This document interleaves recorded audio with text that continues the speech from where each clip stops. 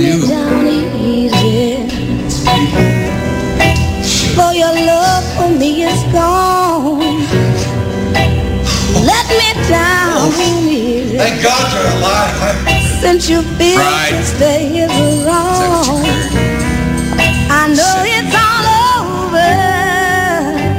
Woman! But the last goodbye. Do you believe in him, Verbo? Keaton always said, I don't believe in God, but I'm afraid of him. Well, I believe in God. And the only thing that scares me is LaJackal. But I'm afraid of him. Well, I believe in God. Won't be worth spit! And the only thing that scares me is LaJackal. But I'm afraid of him. But I'm afraid of him. Won't be worth spit! Few people understand the psychology of dealing with a highway traffic cop. Your normal speeder will panic and immediately go over to the side. Maybe we can cut a deal. It arouses contempt in the cop heart. Make the bastard chase him. He will follow. And as you can see, Son, we live in a world that has walls, and those walls have to be guarded by men with guns. Who's gonna do it? You?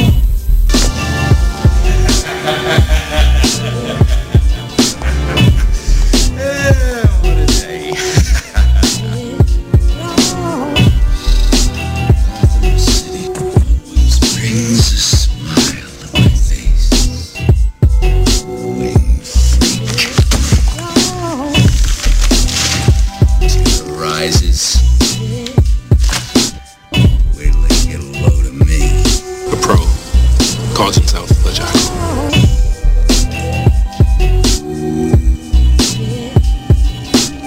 I suppose we were all dangerous people, but he was different. There's supposedly a killer for hire who uses that name, but we've never been able to prove if he even exists. Can you kill this person? Yes. This man was ice. 70 million. This country, you gotta make the money. Then when you get the money, you get the power.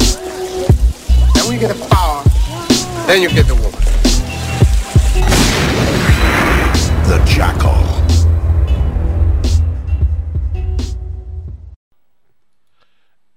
And we are live on Tenacity Radio and the Paranormal Soup Network.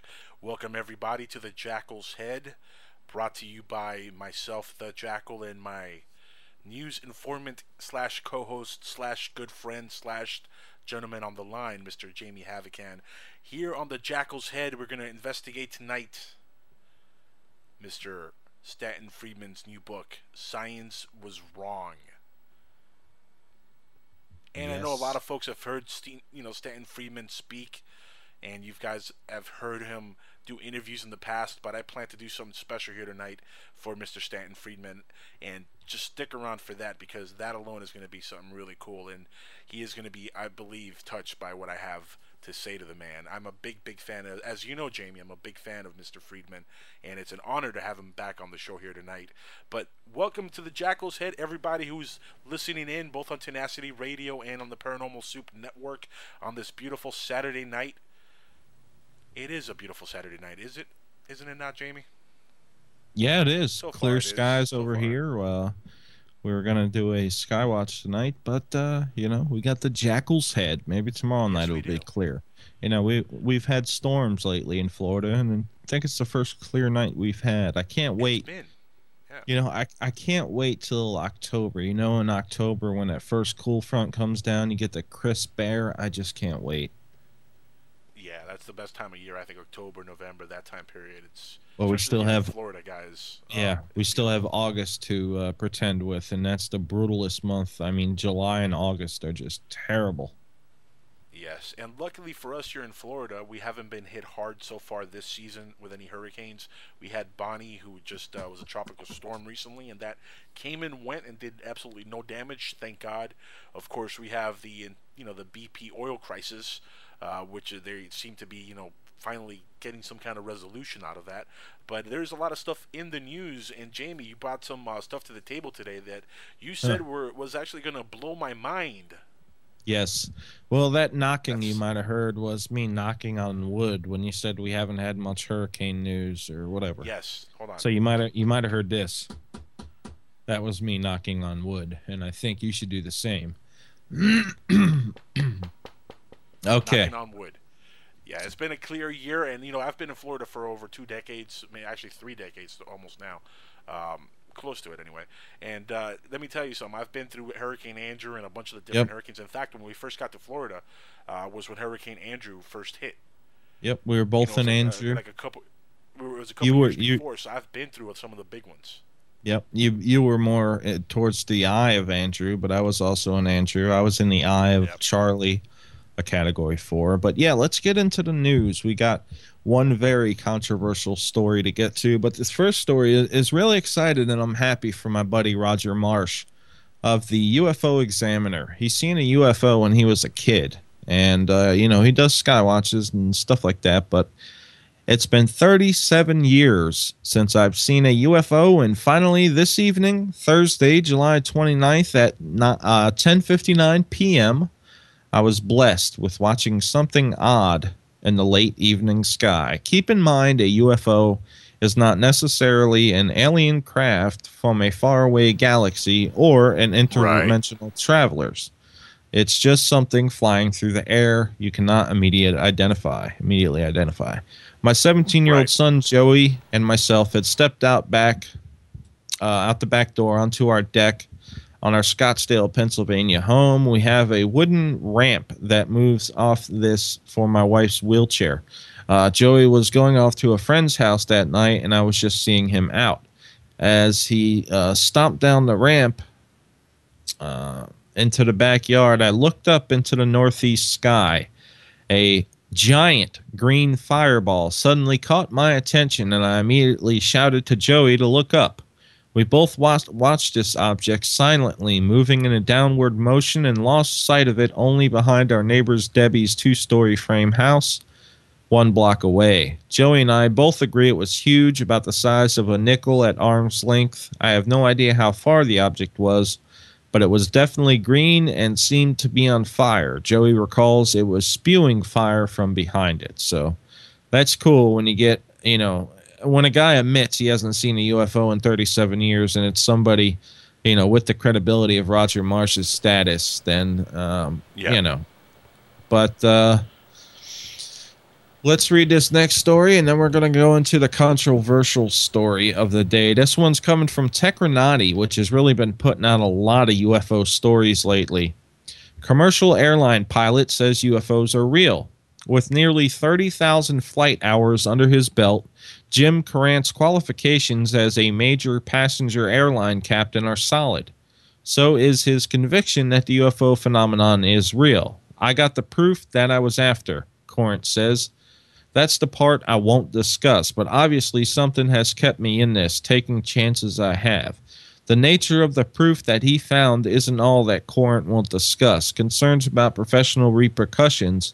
He declines to confirm the name of his airline, nor will he reveal the identities of some high-level officials who he says have confirmed the extraterrestrial presence in conversations with him.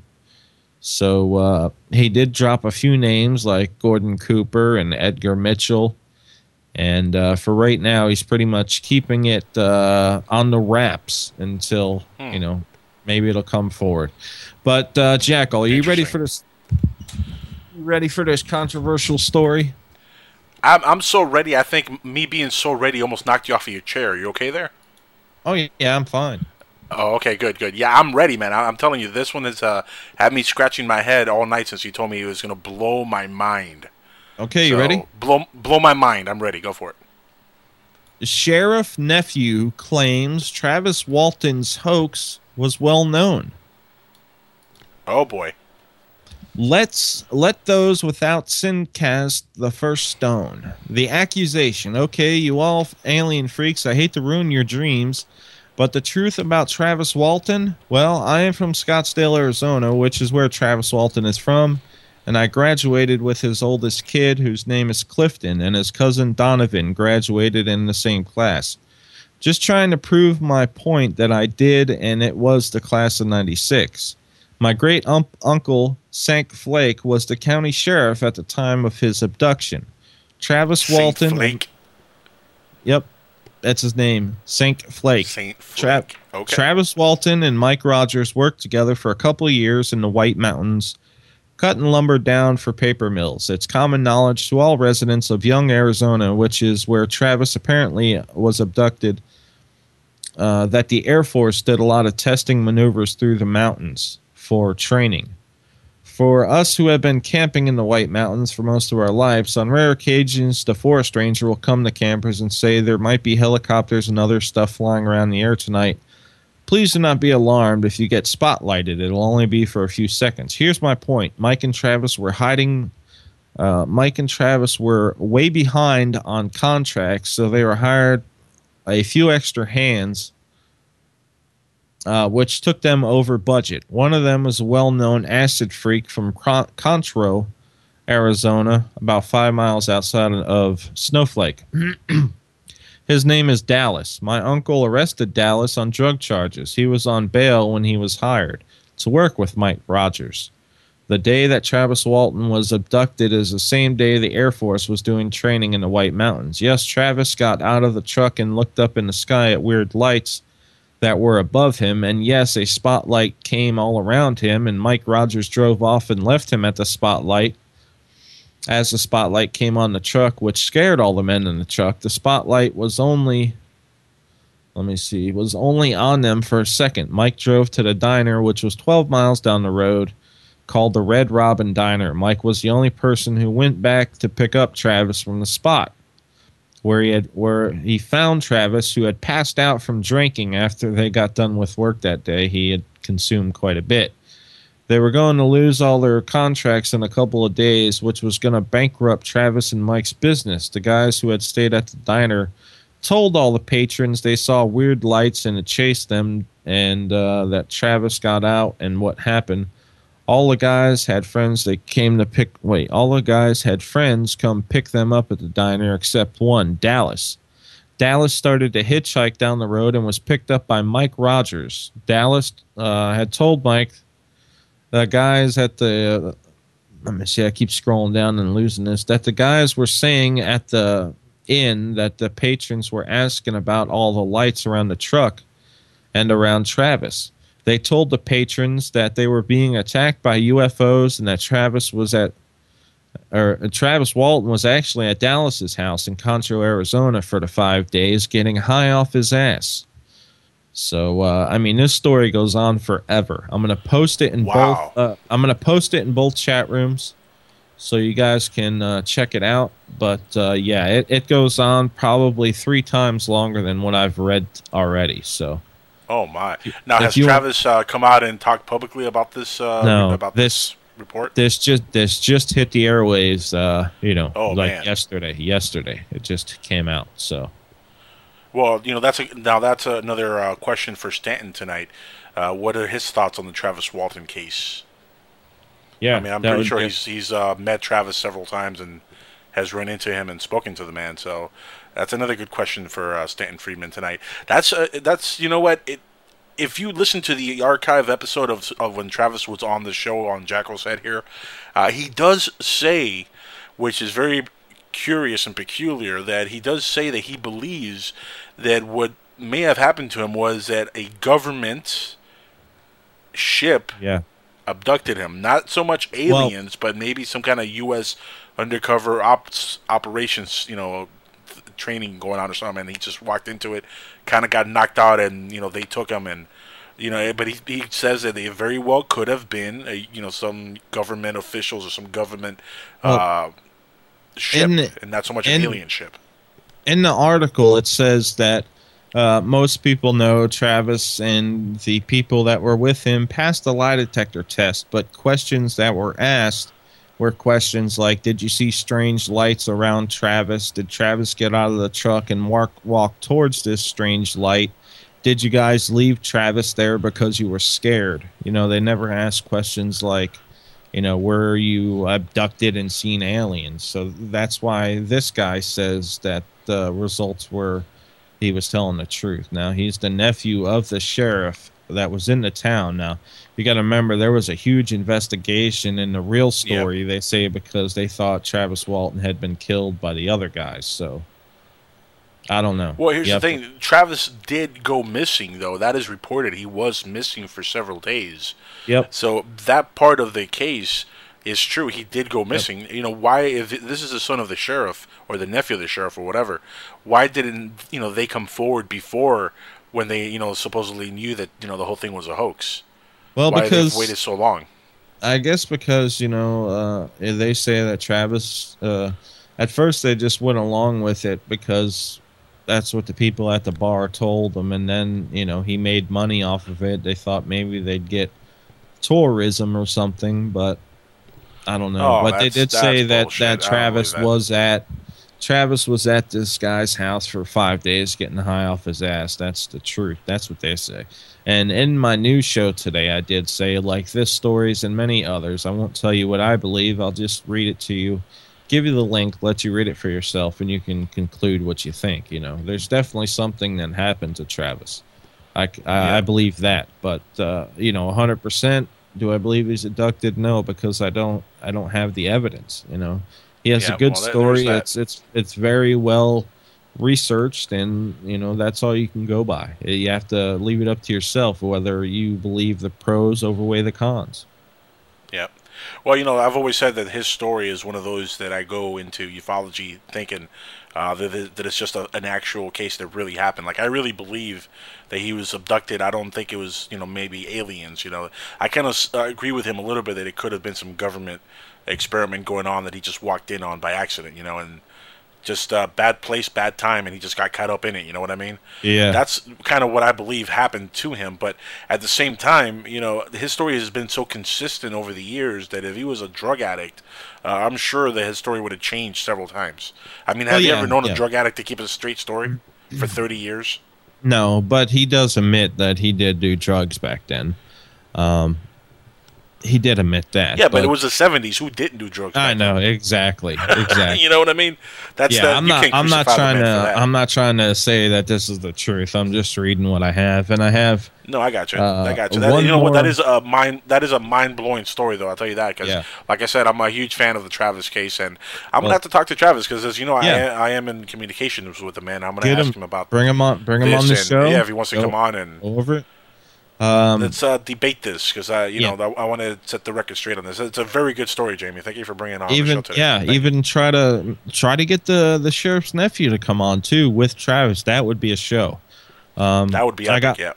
I got one more piece of news, and this is kind of on a personal thing. But last night, I welcomed Jaap van Etten to the show. He's a researcher from Lemaritus.com, and we talked about crystal skulls.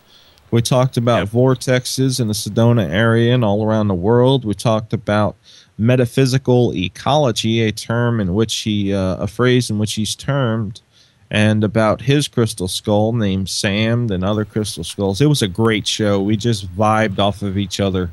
Very good. We went for 2 hours, had him on for the first hour and a half. And my silent co-host actually asked 2 questions last night. Oh, my. So if you guys missed that show, go to floridaufo.planetparanormal.com and you can see it right there. Oh, man. So Willie actually opened his mouth? Yes, he did. And man. It was quite, See, quite surprising. What UFO Willie does for you, which is what I'm trying to get my my booth operator Pete Dickinson here to do, is to just be a silent partner in the booth. Yeah. And he does that so beautifully. I haven't heard him actually ask any questions in the past, so that's amazing. He actually asked a question. Well, Pete, that's what you got to start doing, and just staying quiet, like Dave. But when you have something important to ask, then you ask it. Well, if you ever hear my shows on Florida UFOs, my producer's actually behind a 1/4-inch thick plexiglass, and I can't afford the mic to go back and forth.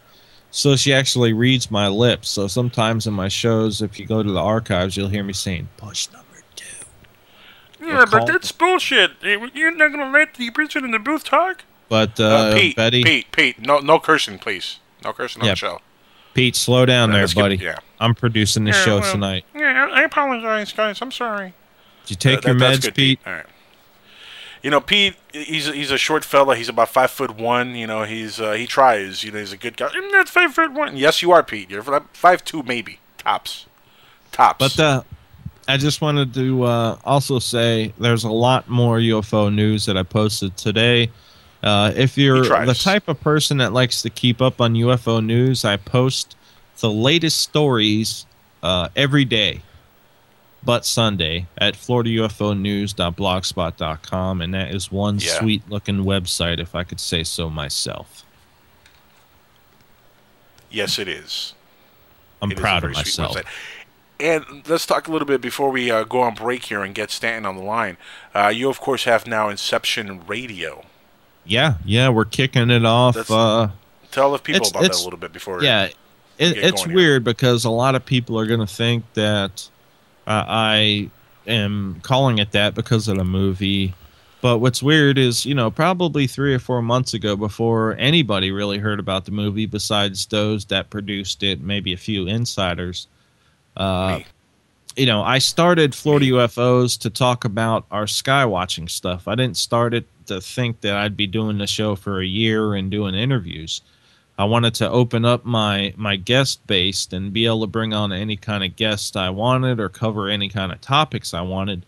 So I actually posted some things on Yahoo Answers, give me some good names. I wanted something that actually meant something, like Veritas means truth in Latin, and nobody could come up with anything. So I was thinking of different words.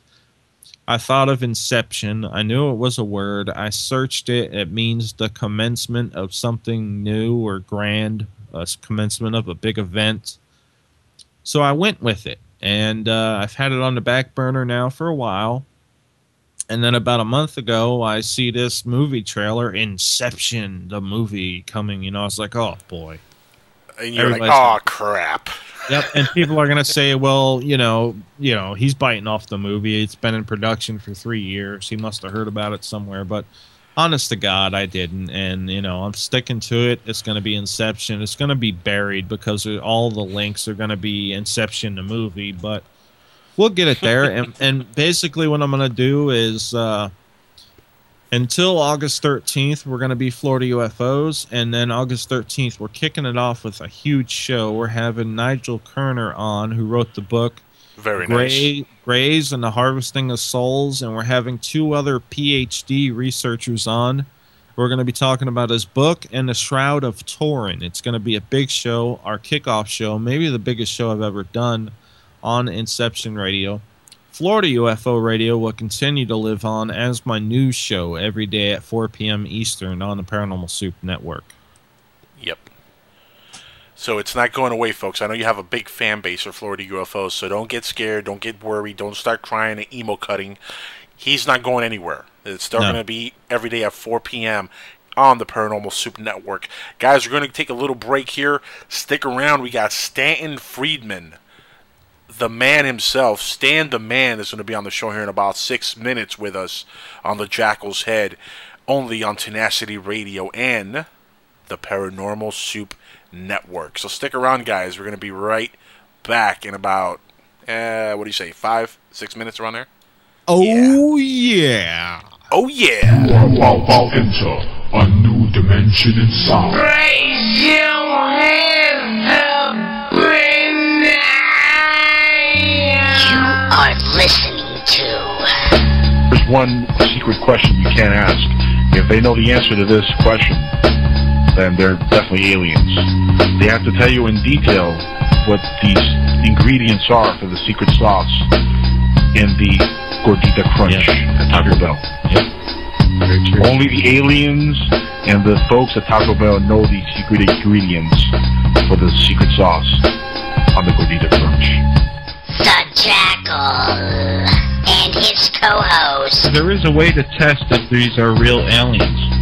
Next time it happens, ask them to give you something to prove that they know something that's not out yet. Like Stan Romanek, they gave him mathematical equations and elements that weren't discovered for a couple of years. Ask them to tell you something that's going to be developed next year, and If it comes true, then they really are aliens. If not, then you're probably having sleep paralysis. If you wake up and you're in bed, then it's probably sleep paralysis. Jamie Havocan, and now we're coming for all of you. This is going into Jackal's head, and I hope everybody tunes in and listens. These boys know what they're doing. They really got it. They know what they're doing. The OnStar aliens are coming for you, June. We're coming.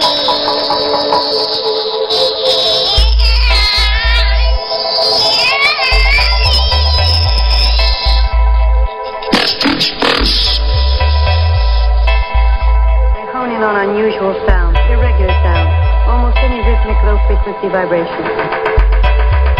I'm Jeremiah Greer from Shadows in the Dark Radio, and I am now a voice inside the Jackal's head.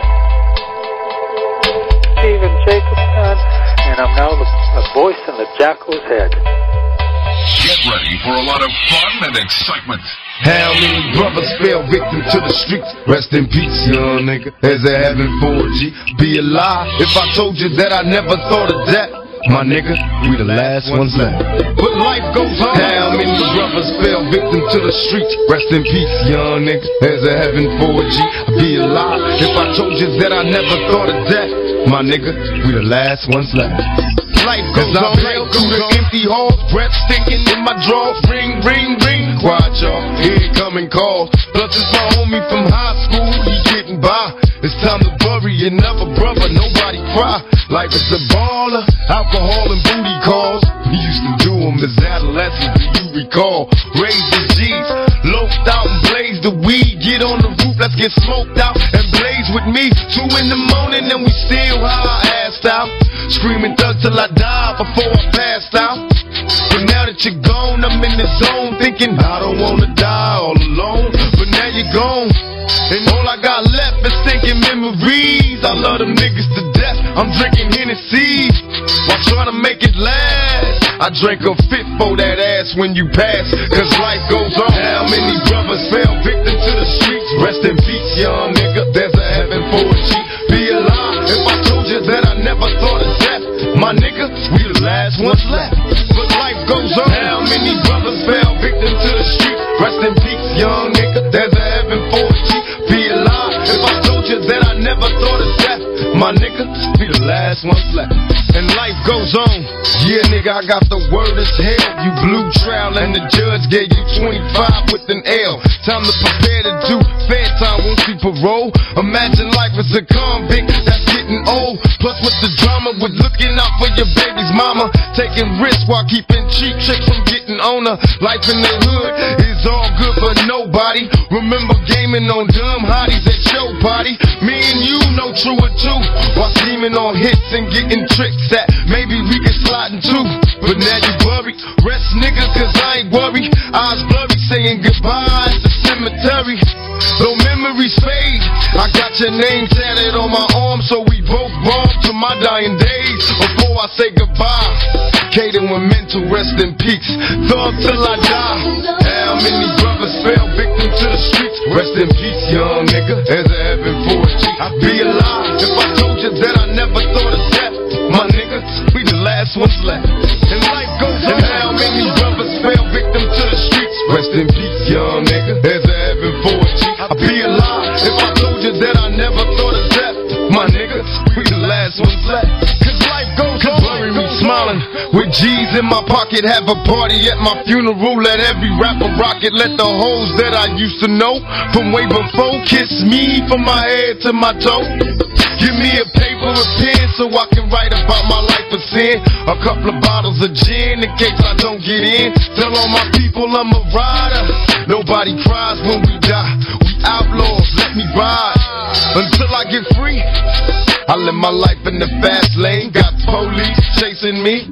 To my niggas from old blocks, from old crews. Niggas, they guided me through back in the old school. Pour out some liquor, have a toast for the homies. See, we both gotta die, but you chose to go before me. And brothers miss you while you gone. You left your nigga on his own. How long we moan? Life goes on. How many brothers fell victim to the streets? Rest in peace, young nigga. As a heaven for a G. Be alive if I told you that I never thought of death. My niggas, we the last ones left. Niggas doing 50 and 60. How many brothers fell victim to the streets? Rest in peace, I feel you, nigga. Trust me, I feel you. Be alive. If I told you that I never thought of death, my nigga, we poured out liquor for you. This year, nigga, life goes on. It's in the clock now. You get money. Evade bitches, evade tricks. Get flags, plenty space. Thankfully, just represent for the space. Next time you see your niggas, we gonna be on top, nigga. You gonna be like, God damn. My niggas, we the last That's right, baby. Life goes on. How many brothers fell victim to the streets? Rest in peace, young nigga, as I ever forward. Be alive if I told you hey, that Kato, I never thought. mental, y'all niggas make sure it's popping when we get up there, man. Don't front. Life goes on.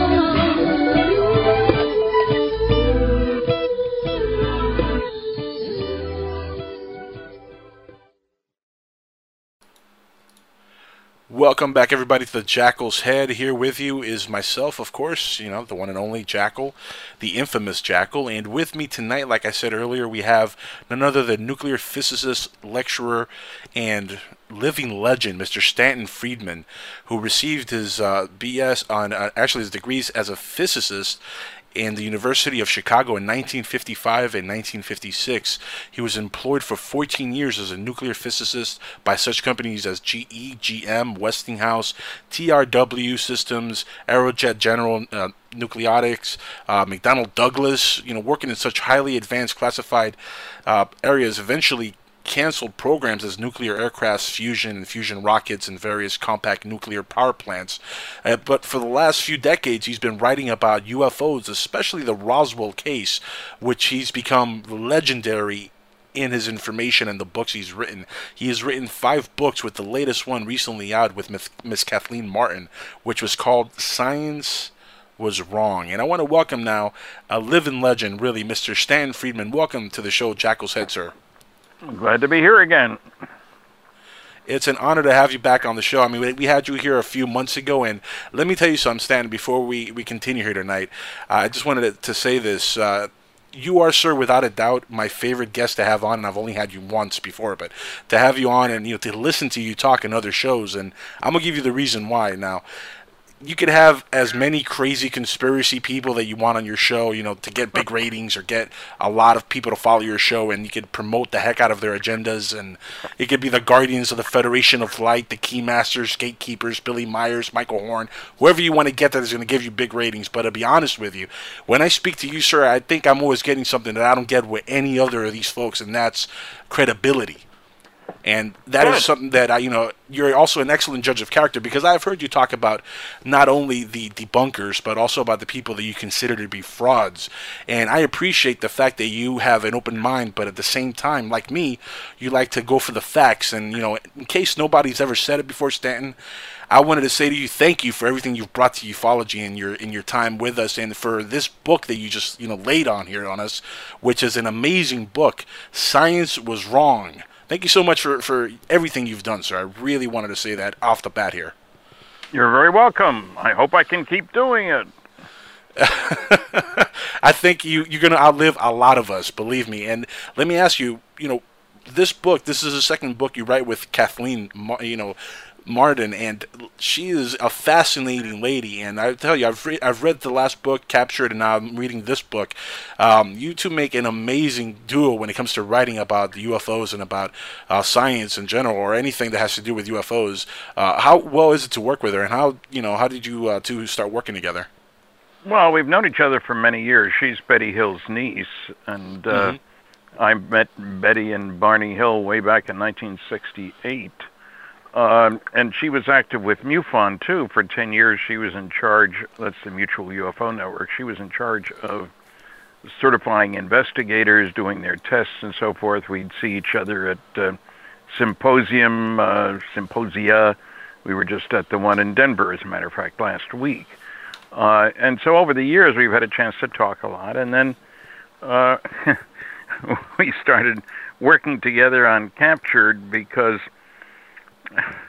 some crazy outfit in England, Montour, called me and wondered if I knew anybody who was still alive connected with the Betty and Barney Hill case. I said, I do. Let me check with them to see if it's okay to pass on her name to you. And I did, and it was, and I did. And so they brought me into New Hampshire. They brought her into, she lived in New Hampshire at that time. Now she doesn't. She's gone south, long way from me. Anyway, we did the show. We were interviewed by them, and it was broadcast only in Canada for some strange reason. An English outfit doing something for the Discovery Channel in Canada, not in the U.S., which is a good thing as it happens, because they didn't seem to be interested in evidence particularly. And when I read the paper, I had sex with an alien, Stanton Friedman, it said in the listing. And I hit the ceiling. Kathy didn't see that show because it wasn't broadcast in the U.S., but this was the craziest darn thing you ever saw. They had a woman who claimed she had 10 alien lovers and a guy who said, oh, he's got alien females all over the place. And, of course, Betty and Barney didn't have sex with aliens. I have never met an alien, sexual or not. And so we talked at some length about this and decided maybe we ought to do this story right. And I visited Kathy, it was 400 miles then, and looked at all the material she had. She'd been working on a serious study of the case for many years. And I was very impressed, and she asked if I wanted to be part of it, and I said yes. I was the first to publish about the star map work that's in the book, and I'm also the heavy in dealing with the nasty, noisy negativists, since I don't mind. I don't have to worry about what my boss says. I'm my own boss, so I can be rather blunt about the debunkers and so forth. Yes.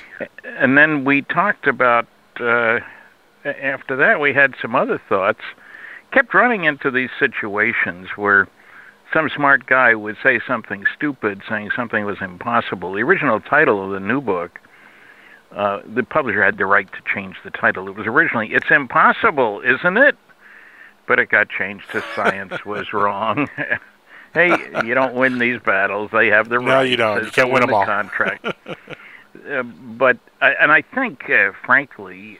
our publisher was also publishing Eric von Daniken's latest book, the American version of History is Wrong. So I think they changed the title to sort of have a franchise, if you will, about wrongness.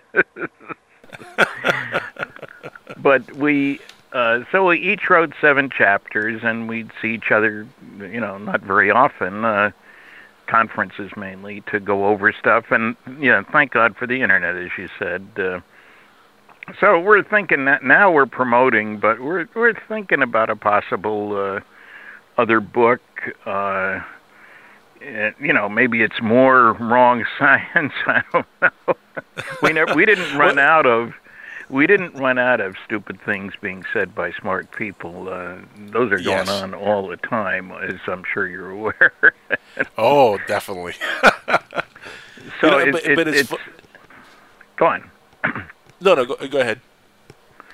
No, I was just going to say that there's no shortage of such things. There's arrogance and egotism all over the place, and you read back old comments that people said, as we do in the book. Space travel is utter bilge, says the British Astronomer Royal, and stuff like that. And it's easy to laugh at these things, but this nasty, noisy negativism has consequences. A lot of people died because doctors wouldn't try new treatments or kept new stuff from being used, and there were delays. It's like the attitude toward the jet engine in England. The English guy, Frank Whittle, had a patent in 1930, but nobody paid him any attention, and because obviously jet engines would be too heavy. They're gas turbines, and they're heavy. Well, the Germans, they came up with one in the patent in 1936, but they built the first aircraft powered by jet engines. And what if England had jet-powered aircraft to defend it during the Second World War? How much sooner would the war have ended? Oh yeah. So yeah. These things have consequences, and so it's important today, anytime, that we all recognize that. Be very wary of the expert who is speaking out about stuff about which he knows nothing, but thinks that because he has that piled higher and deeper degree, he can speak out about, And I don't have much tolerance for these guys, to tell you the truth. And it's kind of funny. People think I must get a hard time when I lecture. My usual lectures, Flying Saucers Are Real. Or lately, Science, Flying Saucers in Science. I have my 2008 book, rather, is Flying Saucers in Science. And I come on very strong, but the fact of the matter is I've only had 11 hecklers in over 700 lectures, and 2 of them were drunk. So people are quite ready to listen to facts and data and solid information, and are encouraged by the fact that I am willing to stand up and be counted, tell it like it is. And it's been very, I'm not a masochist is what I'm saying. Nobody throws things at me, eggs or tomatoes or anything else, not even money. Well, that's what the thing we love about you, Stan. The fact that you're straight up, you're honest about what you believe to be a fact. You don't cookie cut the answer. And in fact, I've heard you talk about the Billy Meyer case and of other cases in ufology, and you're on point with what you're saying. Even cases like the Bill Cooper case. Last time we talked, you gave me your opinion on Bill Cooper, and the fact that you just said it bluntly like that, and you said what is factual about the man. You didn't attack him as some people would attack. You were factual about who he was, and this is the person who he was. But that's the great thing about you. And I've recently read some reviews, especially one by John Harney on the new book, and he talks about how you launched your familiar attacks on the debunkers in the book. But let's speak on that for a minute here, because of the simple fact, like I said, you don't only attack the debunkers, but you also do attack the folks who are frauds.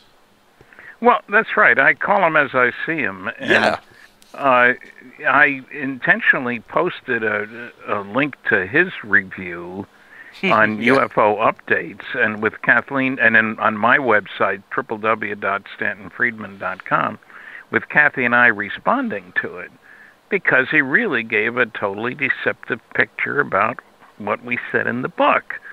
And, exactly. You got something to argue about, fine, put the facts on the table, but don't avoid giving the facts or the basis for your view. I mean, John and the Magonia gang from England have been anti-UFO for years. And, a typical example of that is funny, really. There was a review of my Flying Saucers in Science, Peter Brooksmith, and I've met Peter. I won a debate against him, me and a lawyer in England at the Oxford University Debating Society, mind you. And to his credit, a month after the debate, he ordered copies of the scientific literature, which I had referenced. A little late, you might say. But anyway, in his review of Flying Saucers in Science, he said, Friedman neglects the fact that as you get close to the speed of light, the crew wouldn't barely be able to lift their arms. They'd be so heavy. He doesn't understand the physics here. Yes, you get close to the speed of light. From an outsider's viewpoint, the mass increases and time slows down, but not as far as the people are concerned. You'd think he would have asked somebody to look at it who knew something about physics, but... And so that's typical, the English gang against UFOs, if you will. And they made it sound as if the paranormal stuff that Kathy talked about, were opinions and feelings and stuff like that. And she cited chapter and verse of published literature, to which he does not respond at all. So, if you're going to criticize us, do it on the basis of facts and data, darn it. Exactly. And if you're not gonna dig out the facts and data, why say anything? Just because you can? I mean, yeah, freedom of speech, isn't it great? But it seems to me that people have an obligation, if they're pretending to be objective, careful, unbiased, to do their homework, check on the facts and the data. And that's what bothers me. It's the scientists coming out. And I think more of us need to be scientific about these things, not just flail away as if everybody's viewpoint's as significant as anybody else's because there is no absolute truth. Well, there are a lot of absolute truths. 2 and 2 are 4, darn it. Yes. Not 3.5, not 5.2, Some facts are facts, exactly.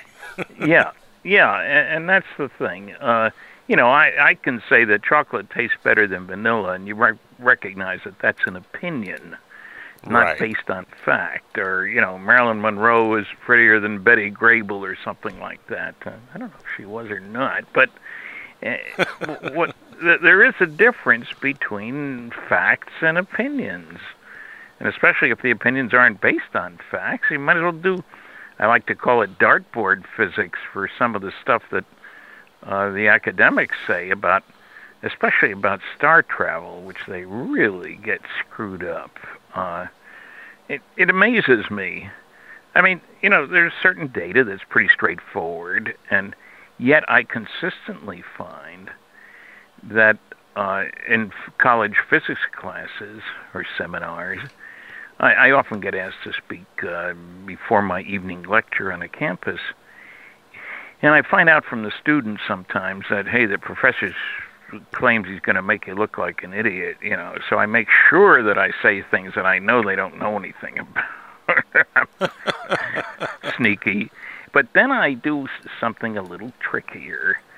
I ask, what's the numerical value of 1G? Because they don't like the idea that, you can get here from someplace else and it would take too long and all, and you can't stand a lot of G's. So they'll immediately all say, all the students and their props, 9.8 meters per second squared, which to most people means absolutely nothing because there's nothing else we measure in units like that. So I then say, yeah, okay, how do you relate that to a Corvette?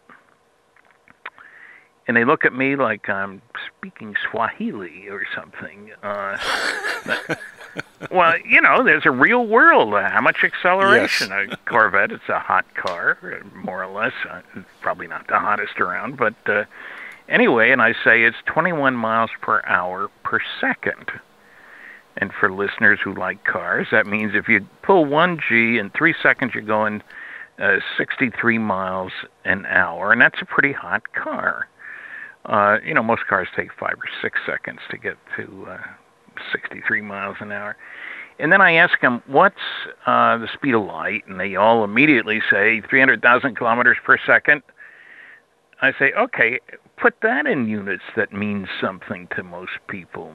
They look at me. I said, well, try 670 million miles an hour. And that covers distances in the solar system, so it's a meaningful kind of thing. But then the key question. So how long does it take at 1G to get to the speed of light? And it's a multiple choice question, I'll tell them. You can put away your pencils. Is it 1,000 years, 100 years, 10 years, or 1? And you'd be amazed at how many people think it's 1,000 or 100 or 10 when it's 1.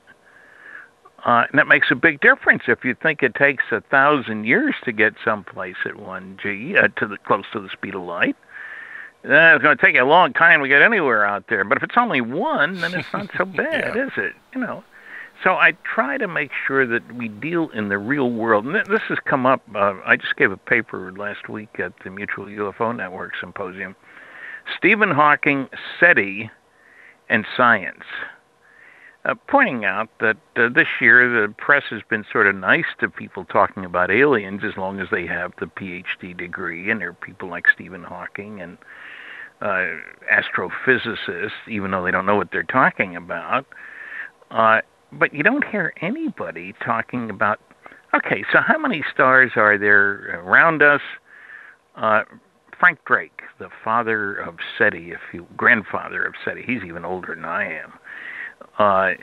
Frank is saying, and he said this at a fancy conference in England, that there ought to be 10,000 civilizations in our galaxy capable of sending signals to us. That sounds like a big number. Then you realize, wait a minute, No, that means 1 in 10 million. There's over 100 billion stars in our galaxy. So if there's only 10,000 able to send signals, now why in the world they would send signals using technology appropriate to us primitives, I have no idea. You know, but 1 in 10 million means within 1,000 light years there might be 2, us and somebody else. That's very rare indeed. And I look and I try to tell people, do you realize how many stars there are within, say, 55 light years of here? There's almost 2,000. That's a lot. And you say 100 light years, you know, then it's 8 times as many because it goes the cube of the distance. So when you say, and several of the astrophysicists have said, Stephen Hawking, if aliens had been coming here, we would know about it because they would have sent a signal first. And I sit back and say, why? Columbus did not send smoke signals to the Indians, as far as I know, anyway. You know, Stephen said something about we shouldn't let aliens know we're here, neglecting the fact that the aliens have been coming here for a long time, because we might... Look what happened to the natives when Columbus came. And, you know, think about that for a while. The natives didn't have weapons of mass destruction. They didn't have intercontinental ballistic missiles. They didn't have all kinds of means for detecting intruders, you know, radar and spy satellites and stuff like that. And Columbus wasn't such a big shot either, so he had iron weapons and big sailing ship. That doesn't compare to the aliens, you know. And so, but the notion that if they were coming here, they would have sent us signals.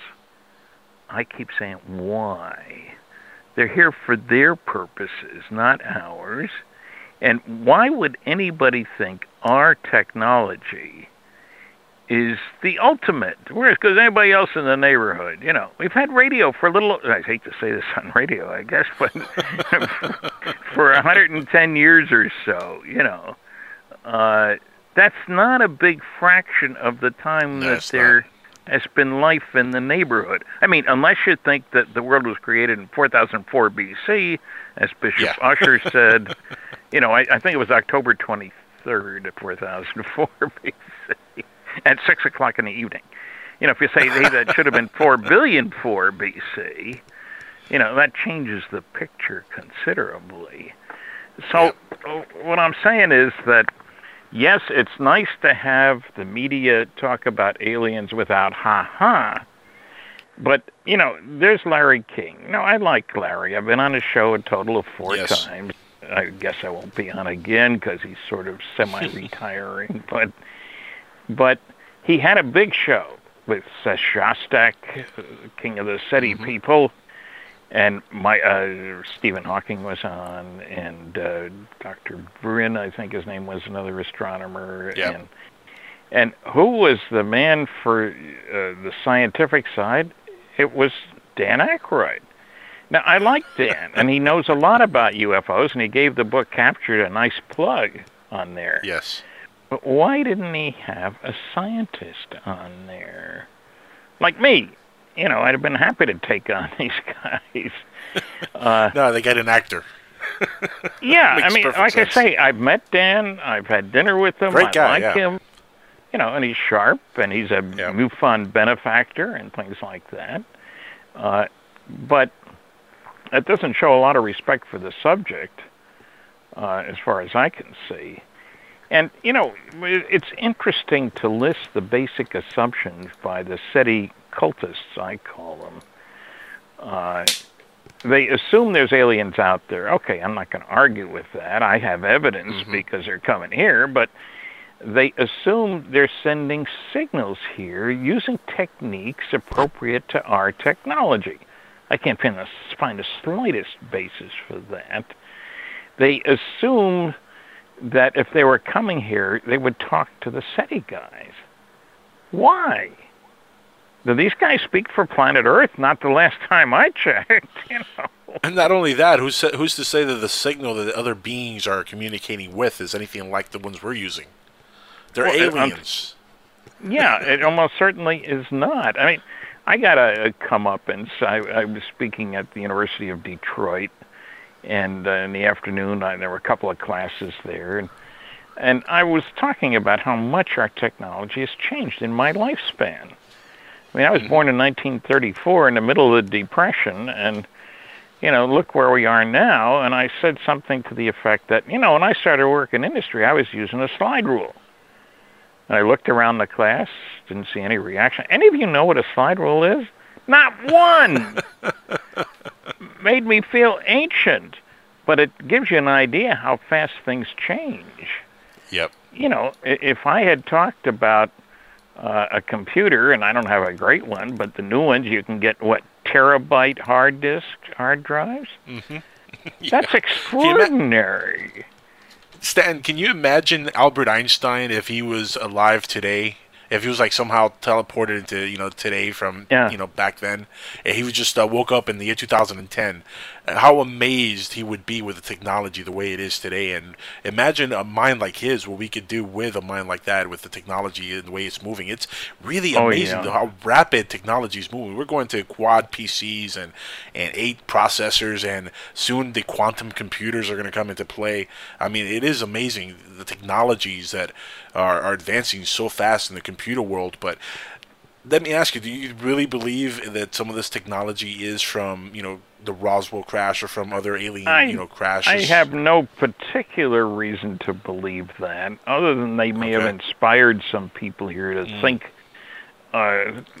differently. My mantra is that technological progress comes from doing things differently in an unpredictable way. And another thought that's come up recently, and that bears on this question, one of those English guys again was saying that, look, if Roswell had happened, half the scientists at universities would have had to be rushed out of the universities to work on Roswell. And I protested very loudly. I said, look, you don't seem to understand that in the United States, where we weren't being bombed or attacked, unlike in England and Russia and so forth, that we spent an enormous amount of money setting up really incredibly sharp, good labs. I visited many of them, primarily for the Manhattan Project to develop nuclear weapons. But we're talking about major facilities. This wasn't done at universities. There are some good researchers at university. I'm not saying there aren't. But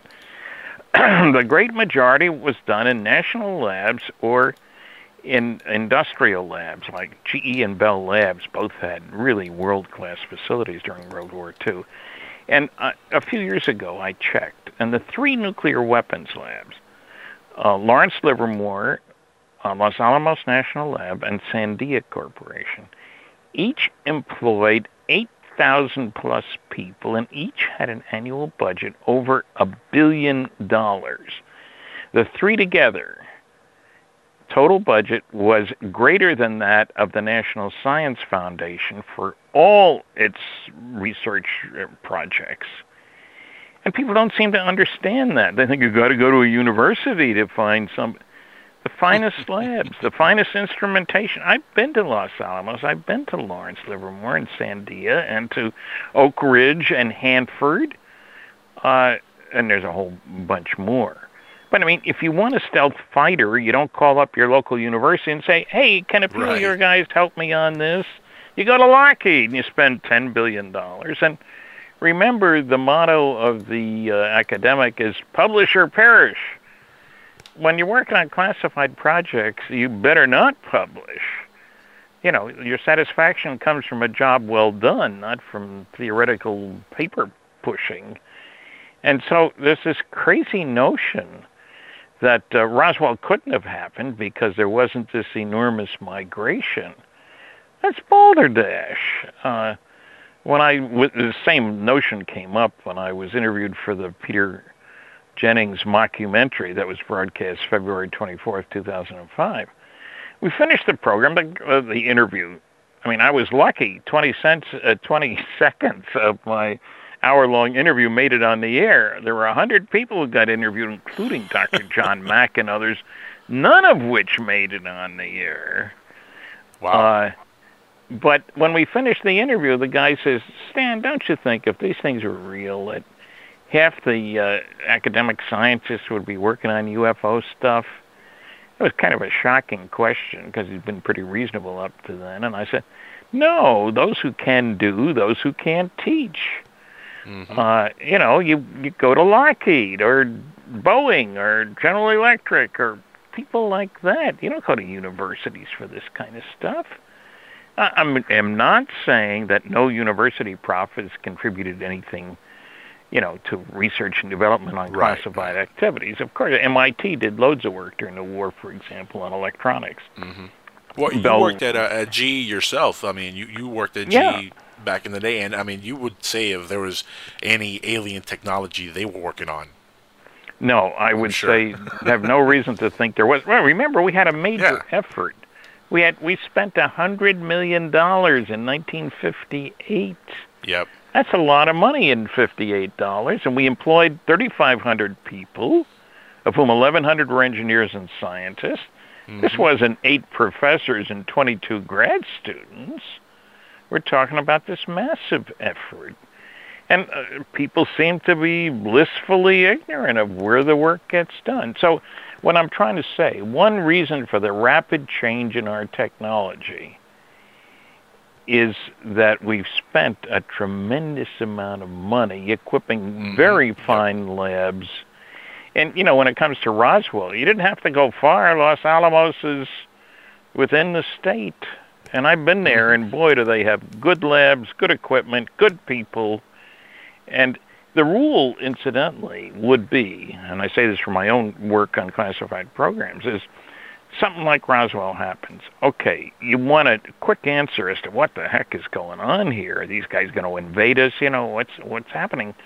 You need to go to people who are extremely talented, very bright, who have an existing high-level security clearance, who have fine laboratories with really good equipment, and who would be ready to give you an answer, as soon as possible. You get it to them. You don't say, I'll come back to you in 6 months and get your clearance in or anything like that, So those are the requirements, and you didn't have to go far. These people were all involved, you might say, in the Manhattan Project. And it's kind of incredible. I'll give another example. The NRO, National Reconnaissance Office, announced about 3 years ago that they had canceled a program with Boeing developing new satellite architecture, how you arrange your components. And some of their satellites can run $500 million. That's a lot of money for a piece of hardware up there, They admitted that they were canceling this program. They'd only spent $14 billion and didn't get what they wanted. $14 billion represents a massive effort. Forget about aliens, So I want to correct that crazy impression. I am not saying, even though I'm the original civilian investigator of the Roswell incident, that we've learned all kinds of new technology. We may have some, but don't give the aliens credit for work that's been done by good, hard-working guys, not at universities, who work on classified programs. There's no secret to that. The work is secret. It's amazing. Some people don't want to give credit to human beings. We're a very creative bunch of people. I mean, we create amazing new things. Our minds are always constantly creating, and you always have those individuals that come throughout history who create amazing technologies. In fact, believe me, I have no reservations whatsoever believing that a lot of the UFOs that are cited by folks are none other than, top secret crafts that we've been, working on for years that have nothing to do with aliens. In fact, Michael Surratt, has gone on several different shows talking about some of the top secret government aircrafts that, he's, witnessed and he's worked on, and it's amazing the amount of stuff that the government does have that they are not telling anybody about, but it doesn't necessarily mean that they're alien crafts. Do you think, Stan, do you think that a lot of the reported UFO sightings could be just that, reported sightings of some top secret craft that we'll see in 30 years? I don't think a lot of them. I think some. Now, the CIA would have you believe. Their historian wrote an article. Oh, the government was so happy when people claimed to be seeing UFOs when really it was the U-2 and the SR-71 and stuff. You know, I have yet to find somebody who thinks that a U-2 or an SR-71 could make a right-angle turn, could hover, could fly silently, could land out in the middle of nowhere and take off from there from a space not much bigger than itself. Now, that was propaganda, CIA propaganda. And now there are people saying, oh, it's all mythical, this UFO stuff. Maybe it was German, you know. And that, you know, that's a good point you just made, because that's actually something that I've been hearing a lot about, that the Roswell crash could have been a German saucer. You know, because the Germans apparently had UFOs. Well, let's get that straight. The Germans had made drawings, talked about the possibility of building round vehicles that would be able to go up, down, back, forth. Ideal shape, obviously, no front, no back, you know. You try backing up an airplane with engines on it. Yeah. Doesn't work what we're talking about. But I've looked at the German. I did a review of Joseph Farrell's book about the Reich and Roswell, and I was not impressed. Yes, when I worked in industry, our artists were as good as anybody else's, and they drew up slick-looking stuff, whether it was nuclear-powered airplanes and other things that I worked on. That doesn't mean we built them. Did the Germans actually build any of these things? If they had, why didn't they use them during the war?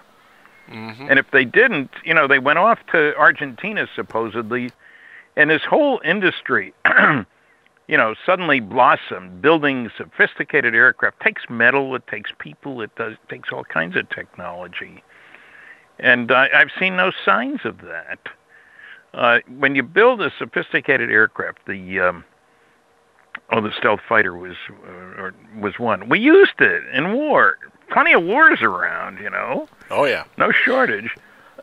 And, you know, one of the reasons we dropped the atom bomb was to justify having spent all the money to develop it. Here's a question for you, though, and, you know, this actually might be a little bit logical. Maybe the Germans didn't, you know, create the UFOs. Maybe they only had, like you said, just some drawings or some models. But remember, when the Second World War ended in 1945, we did inherit by pure luck some of the brightest minds that Germany had working for their science team. So, I mean, you know, Werner von Braun and a lot of these scientists, they came over. Oh, yeah. Who's not to say that they didn't, once they got here, they didn't create a UFO or, you know, a flying saucer or some sort. They were more concerned with rockets. Von Braun, he wanted to get to the moon, let's face it. Yes, and you remember that we had our rocket project, and boy, did it collapse on the pad. And so they gave... Well, you know, the politics of all this was very, very important. When the Russians put up Sputnik, and we hadn't yet, we looked terrible. They put up the first satellite, then they put up the first animal, then they put the first rocket around the moon. Americans may forget all these things, but they're true. Yep. So we were getting clobbered politically all over the world. And so the decision to go to the moon by Kennedy was a political decision. You know, we got to get a man to the moon and back safely by the end of the decade. This is in like 1961. And we did. But it was a political thing because the Russians were beating our tail everywhere you looked when it came to space. The old argument was that their Germans are better than our Germans because they grabbed a bunch of German stuff too. The Germans actually, when they had a chance, they preferred to come to the United States, figuring life would be a heck of a lot easier than it was in Russia. You know, Russia lost 20 million people during World War II. We tend to forget that. But 20 million is a lot of people. You know, how did they hold out at Leningrad for, almost 2 years? Lost over 1 million people. We should be grateful, frankly, because It kept Hitler from having his troops ready to clobber us when we landed at Normandy. But so there's no doubt that we picked up under paperclip and violated some rules. There were rules that nobody could be brought over who was a Nazi, and it's turned out that that was not adhered to. There were plenty who were Nazis using slave labor and so forth. But these were smart guys, and now they had the full power of the state behind them, and I won't say unlimited, but big budgets. Anyway, the Apollo program cost $20 billion. Manhattan Project only $2 billion. Of course, the dollar had appreciated in between, but still, we're talking massive effort without Roswell in there. And yes, von Braun was working at White Sands along with his crew, not far from Roswell. And there's no question about that. So it's easy to try to link the two, and it would surprise me not at all if the powers that be, the MJ-12 group, and I think at least 4 MJ-12 documents are legitimate, just well over 100 that aren't. It's the ones that are that matter.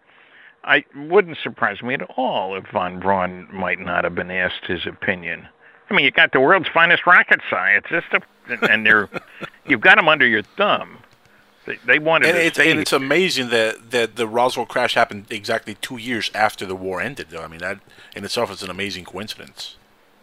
Well, yeah. I don't know that it's a coincidence. I go through the following scenario. I say I make one assumption about every advanced civilization. It's concerned about its own survival and security. Everybody we know is. That doesn't mean they're always good at it, but that's a major concern. So that being the case, you have to keep tabs on the primitives in the neighborhood. But only close tabs on the primitives who show signs of being able to bother you. At the end of World War II, it's perfectly clear to any visiting aliens that soon these idiot Earthlings, who had just killed 50 million of their own kind in World War II and destroyed 1,700 cities, it was perfectly obvious that within 100 years they'd be able to take their brand of friendship, everybody else calls it hostility, out there. 3 signs. 1, rockets at White Sands Missile Range. 2, nuclear weapons. First one was exploded at Trinity Site at White Sands Missile Range. 3 was radar, the beginning of the electronics age, if you will. People may not realize that there was no radar before World War II. And you needed your best radar at White Sands to track the missiles, which sometimes went south instead of north, which is very embarrassing. Fortunately, there were no warheads. Fortunately, there were no live warheads on those things, or the Mexicans really would have been upset, What are you guys doing? But anyway, the only place in the world in July 1947 where you could check on those 3 advanced technologies which would indicate that soon Earthlings would be moving out was southeastern New Mexico. Now, I know I was on a program in England, a television program, and an English astronomer said, well, they could have gone to the Soviet Union. Sorry, the Russians didn't test their first A-bomb until 1949, August. So what I'm saying is it makes sense that aliens would be checking things out. Look what we spend every year, we Earthlings, on what I would call reconnaissance activities, making sure there's no surprise attacks. One Pearl Harbor is enough. But all those spy satellites up there, the ground radar, the radar on the ocean, we're trying to make sure that nobody attacks us. There are instructions for what you do if you see an unidentified surface ship, unidentified submarine, unidentified airplane, or unidentified flying object. You report it, and quickly.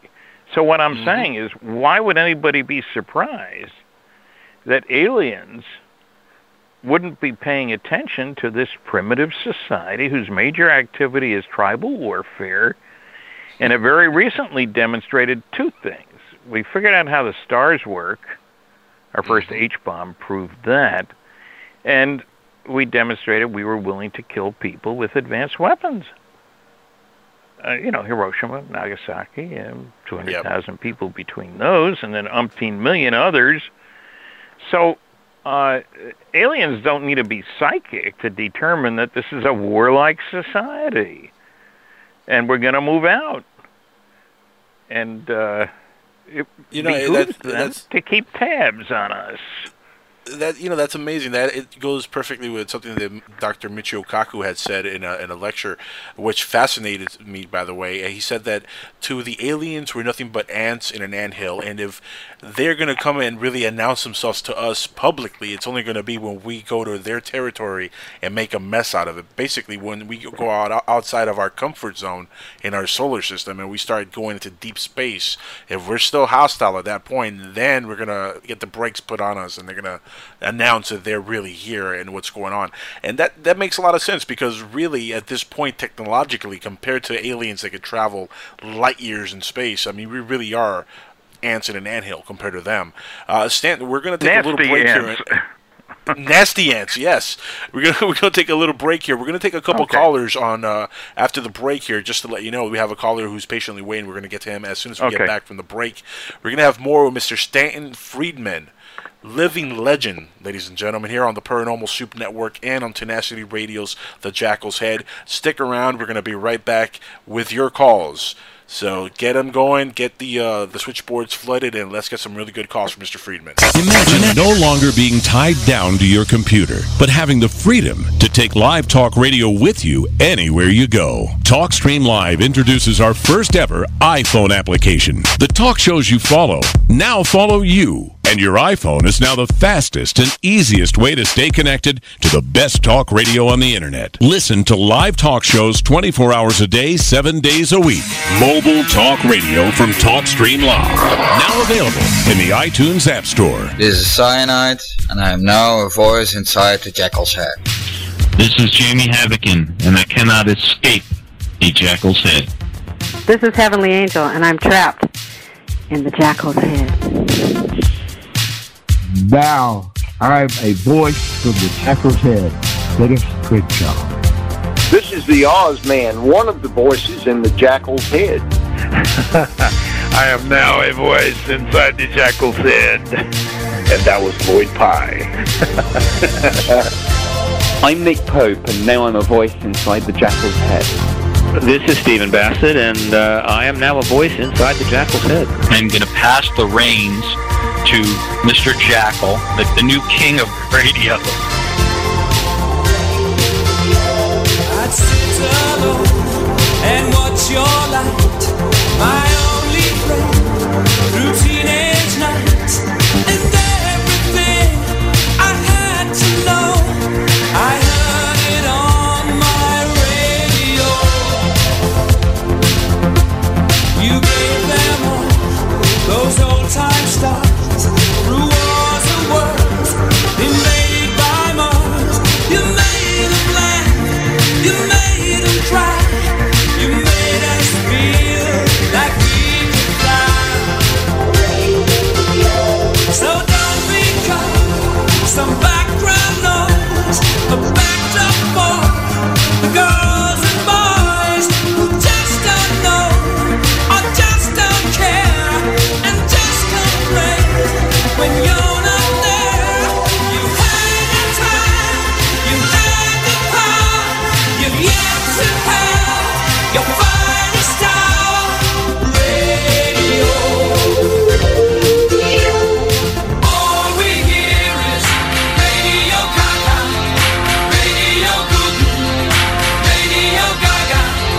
All we hear is Radio Gaga, Radio Gaga. Radio was new.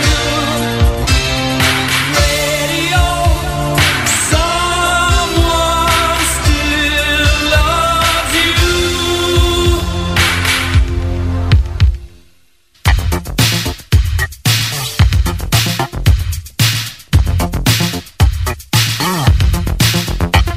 We watch the shows, we watch the stars on videos for hours and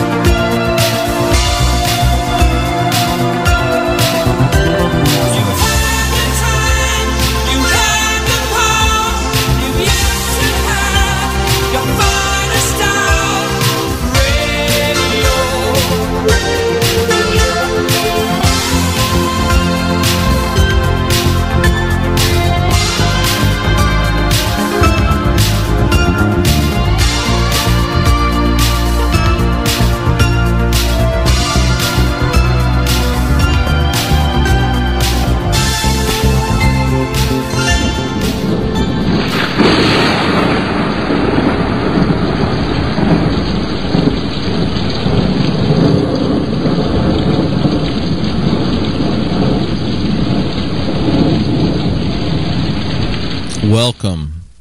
Come check out Future Theater Radio, hosted by the wonderful Bill and Nancy Burns.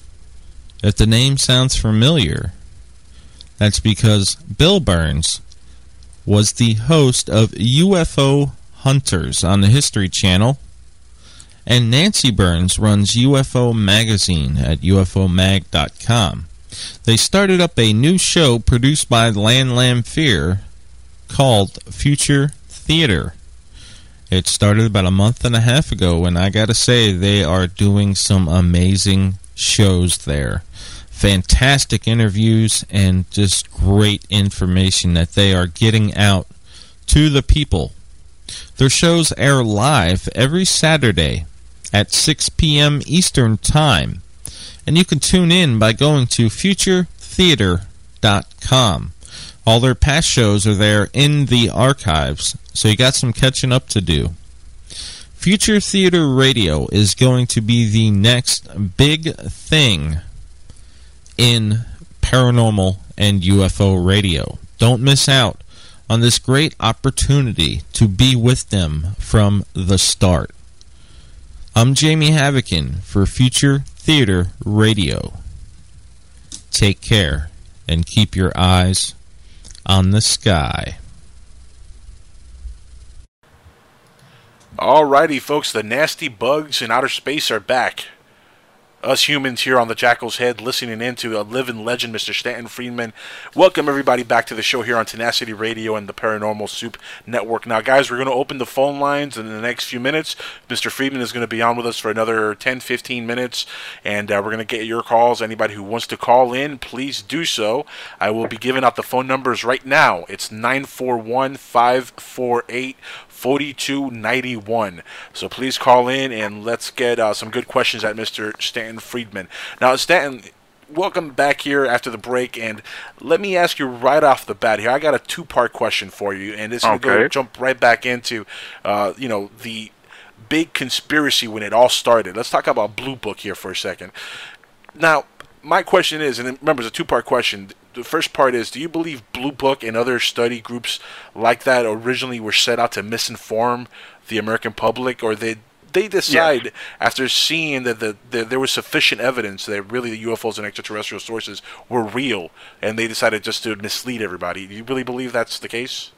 Well, yeah, I think they did exactly that, and in a sense, you can't blame them.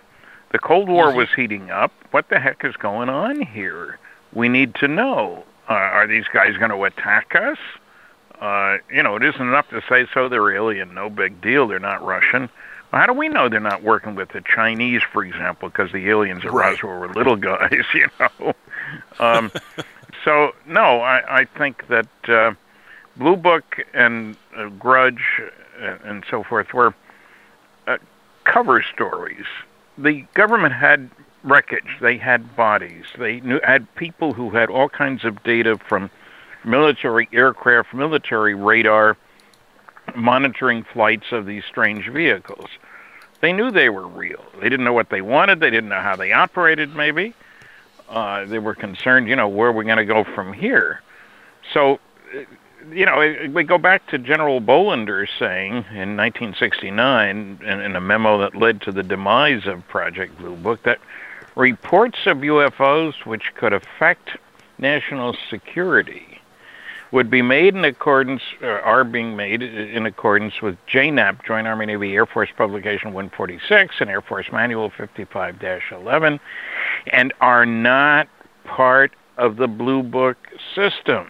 And he repeated it 2 paragraphs later. If we close Blue Book, the public won't have a place to report UFOs. However, as previously noted, reports which could affect national security will continue to be investigated using the procedures established for that purpose. So Blue Book was the public face, and the media bought it.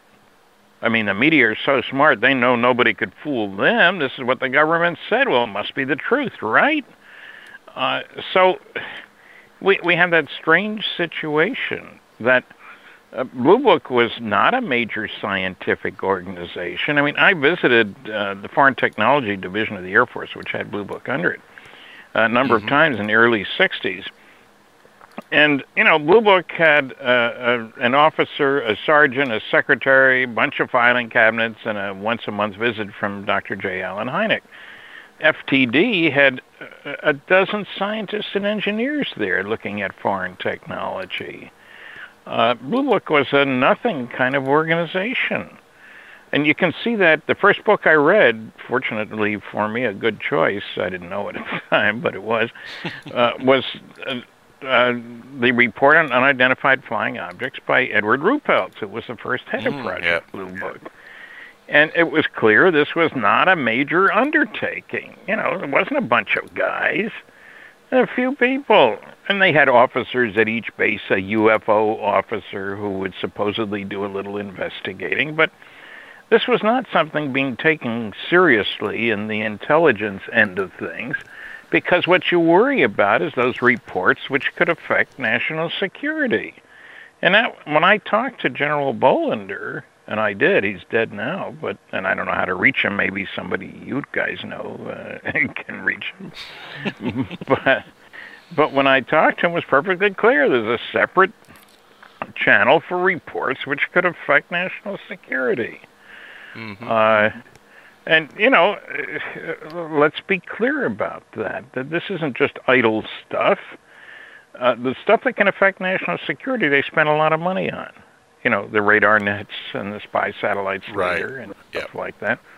Somebody has to gather the data from the pilots who take gun camera pictures chasing UFOs, the guys who take pictures of the radar screens as the saucer goes by with whatever it's chasing, or whatever's chasing it. So there's a whole world out there. And Blue Book was not the high-class scientific effort. There's no question about that. I visited Project Blue Book a number of times back then. Yep. But it was the not second part to impressive. that question, the second part to that question, Stan, is do you think that the reason that Operation Blue Book and other top secret stuff that they put out, or just to, I guess, mislead the American public, were done because there was some kind of a treaty done with these extraterrestrials? Of course, we've all heard the stories. I don't know. We've heard the stories that there's some kind of a secret treaty with the American government. There's all kinds of stories and conspiracy theories and so forth, and I don't know. There is good work going on from a guy named Art Campbell out west, who has found some people who give an indication that Eisenhower, when he was supposedly playing golf in Georgia, was actually at Holloman Air Force Base meeting with aliens. And he's found crew members of the presidential plane and so forth. Now, anybody who's listening who happens to know about this, my website is www.stantonfriedman.com. Tells you how to reach me. I would certainly like to hear from somebody who knows about these things, Yes. Somebody who's taken the attitude of retired General Thomas Jefferson Dubose. I managed to locate him. His picture was there with General Roger Ramey after the Roswell incident. And the last thing he said to me, look, I like what you're doing, Stan. If I remember anything more, I'll let you know. What can they do to me now? He was 87. And so if there's anybody who's listening who is figuring, hey, what can they do to me now? I'd like to hear from you. I am not soliciting the release of classified information, violating the rules or anything like that. But if somebody wants to let me know some information, I'd be happy to hear it. Yeah, and you know what? Didn't Art Bell a couple years ago, actually, not too long ago, read a report that there was a gentleman who was, I forget his name, he was on his deathbed, and he released information about the Roswell case and saying that it was authentic, that aliens did crash, and he was on his deathbed. I really forget the gentleman's name, but Art Bell made an entire show about it. We've had several stories like that, and as we speak, I have two different big leads about Roswell. Now, you never know whether these things pan out. I'm not promising anything, but it was amazing. Just before I left to go to the MUFON conference, I had two leads. And so I'm listening for a third. That would be okay. Obviously, we're running out of Roswell witnesses. But there might be a grandson someplace who said, this is what Grandpa told me before he died, and here's a piece of the material, and I know where to get it analyzed, folks. No, we have a caller who's going to be on the line here with us in a couple of minutes, Stan. Are you ready to take a caller tonight? Sure, why not? He's there. Caller, welcome to the show. You're on live on the Jackal's Head with Mr. Stanton Friedman and little old me. Welcome to the show. Hello? Is he there? He should be. Jamie? Uh-oh. He's on the line. I see the number on there. Huh, wait, let's see if we might have to call him back in. I think he might have dropped out. Oh, what a shame. What's this gentleman's name? Christopher. Christopher? Hi. Yes. Hi. Hey, Chris. Christopher. Oh, yes, sir. Mr. Friedman, I'm glad to speak with you. Oh, I'm delighted. Okay. What's on your mind? I've been following your work for a lot of years, and belated happy birthday, by the way. Oh, thank you. Yeah, that was Thursday. And it's good to have another one under my belt. Both my parents lived to be 90, so I'm hoping that I will match them, and that means I would have 14 more years to go. What the heck? I'll take them. Well, I just wanted to let you know that I'm really excited about your new book, Science Was Wrong, because what you're doing is amazing. You're challenging the status quo, and you are trying to redefine what is right and what is wrong. And then to approach the philosophical aspect is wonderful. Well, thank you. I'll tell Kathleen that, my co-author who wrote half the chapters now. Caller, do you have I just have one question for you, sir. What propelled you to go in this direction? The new book, you mean? Yes, sir. Well, because as we were looking at the UFO stuff, we kept running across these examples of bias, prejudice, ignorance on the part of very smart, very well-educated people. This is just with regard to UFOs. You can't get here from there, and all this kind of stuff. Governments can't keep secrets, which is the biggest malarkey you've ever heard.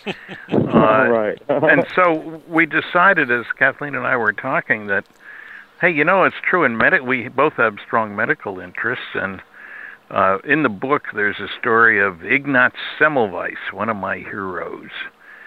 He's the guy who figured out that the reason so many women were dying of childbed fever at this huge hospital, and this is in the 1840s or so, was that while over there the midwives delivered, only 2% died of childbed fever. Over here the doctors did their autopsies upstairs, came down, examined the women, and delivered the babies, and 20% of their patients wound up dying of childbed fever. And so it's a story that's told in detail in the book, but he figured out it was because they weren't washing their hands, and people say that's ridiculous. No, it isn't. At that time, this is the sign of a good doctor was how bloody his apron was, and we didn't have we didn't know about germs and other things like that. So Semmelweis set up procedures for using nail brushes and strong soap and washing and even changing sheets more than once a month. Can you believe? And he brought the percentage down from 20% to 2%. But his boss at the hospital was very angry at him. He even published papers because he did some work with rabbits to show the same thing was true and stuff. And he was forced out of the hospital because that's not the way we do things, said the chief doctor, Wow. And for many years, the high percentage with childbed fever went on. And so what I'm saying is there are consequences. And I appreciated the story of Ignaz. There is a postage stamp done in his honor 100 years after his birth. A lot of good that did the women who died, and the children. So that was the point, that we decided that it made sense to try to gather up a bunch of this stuff. And I'd already heard some of the anti-space travel stuff. And, I was in industry, and also this business that you can't keep secrets, which I find truly ludicrous. So it sort of fell out. We each came up, for over a month, we were each calling each other out. how about adding a chapter on this or on that? You know? Right. Now, we could have said more about each one, but the publisher put a word limit. And 60,000 words or less, right? Well, yeah. I think it was 65,000 maybe, but but I mentioned that just as the title got changed by the publisher. That's their right. The length of the book gets determined by the publisher too. So, and for listeners, you know, book publishing is a crazy business. What else? What other business is there when you can put a product out and they can keep it for a month or 2 months and then turn it back for full credit? I mean, that's what book publishers have to do, and you know, so they hold back on royalties and all this kind of thing, and I feel a little bit sorry for publishers because they've got to put it all out on the line there. The other thing that's helped, though, is now they send you a PDF file, and you have a few days to read it. No galleys anymore, and correct it, and it goes back, and we finished one, and 2 weeks later the book was coming off the presses, which is very impressive to me. That's amazing. But so if you will allow me just one more question, if that is sure. What was your initial reaction from your immediate academia? Well, I'm not in academia. I take great pride. Well, the people that you would normally associate with, and while you were a physicist and there was no problem. I've spoken to engineering societies of Detroit, Cincinnati, Baltimore, half a dozen sections of the American Institute of Aeronautics and Astronautics, half a dozen sections of Institute of Electrical and Electronic Engineers, some sections of the American Nuclear Society, and the response has been uniformly good. Look, I've only had 11 hecklers and over 700 lectures, and 2 of them were drunk. Amazing. And I mention this because I want to encourage people to speak out. I mean, there are some rules. Yes, Have facts in hand before putting mouth in gear. You know? Exactly. Absolutely. But you will be responded to very nicely, and my colleagues, the technical societies, because of their enthusiastic response, that when the bottom fell out of the advanced nuclear and space business, as it did about 1970, I went full-time on the UFO scene because, they were sold out at the Engineering Society of Detroit for 1,008 people for dinner and a talk 3 weeks in advance, and there weren't any negative questions. Talk in Pittsburgh, where I was working for Westinghouse, a joint meeting of the American Institute of Aeronautics and Astronautics section and the Institute of Electrical and Electronic Engineers, and we had a full house, and the janitor had to kick us out when the end of the evening was, and it was the first time that I had mentioned Project Blue Book Special Report 14, biggest study ever done, and I was a little concerned, but I had a few copies there. Well, I was selling it, and I didn't want people to say, well, you've told us about that data, but there's no place we can find it. Why should we trust you? Well, I wanted to say, you want to find out about the data? Here it is. And they came at me with money. I sold half a dozen copies and took orders for several more. These are engineers. My boss's boss's boss was there. I was young at the time. So it was the enthusiastic response of my professional colleagues that moved me over in the direction of really doing something. Well, I spoke at Los Alamos National Lab, American Nuclear Society section. We had over 500 people. There weren't any negative questions. And so, it gives you a good feeling if you're talking to your colleagues and getting very good responses. I'm not a masochist. They're helping you. They're helping you shift the paradigm, right? Yeah. Well, the thing is that they want to know the truth, and they know that secrets can be kept. They know that the technology, there are changes. This is the 50th year since the invention of the laser this year. And I'm sure the guys who invented the laser, who got a Nobel Prize for it. I love the laser. I used to build them. Well, okay, then you know how many things it's used for that weren't thought of by the guys who invented them. Yeah. And they're going to be using it at a huge fusion device at Lawrence Livermore. And that's going to make one zap, if you will, a really powerful zap. Boy. Well, it'll induce fusion. And I mention fusion, and sometimes people look at me, what are you talking about that for? Well, because every advanced civilization is going to try to figure out how its star produces its energy. So it doesn't take very long to realize, boy, is that grinding out the energy up there, Right. And that's nuclear fusion. And we put that to the test. We figured it out in 1938. We tested our first H-bomb in 1952. 3-mile wide fireball, as much energy as 10 million tons of TNT.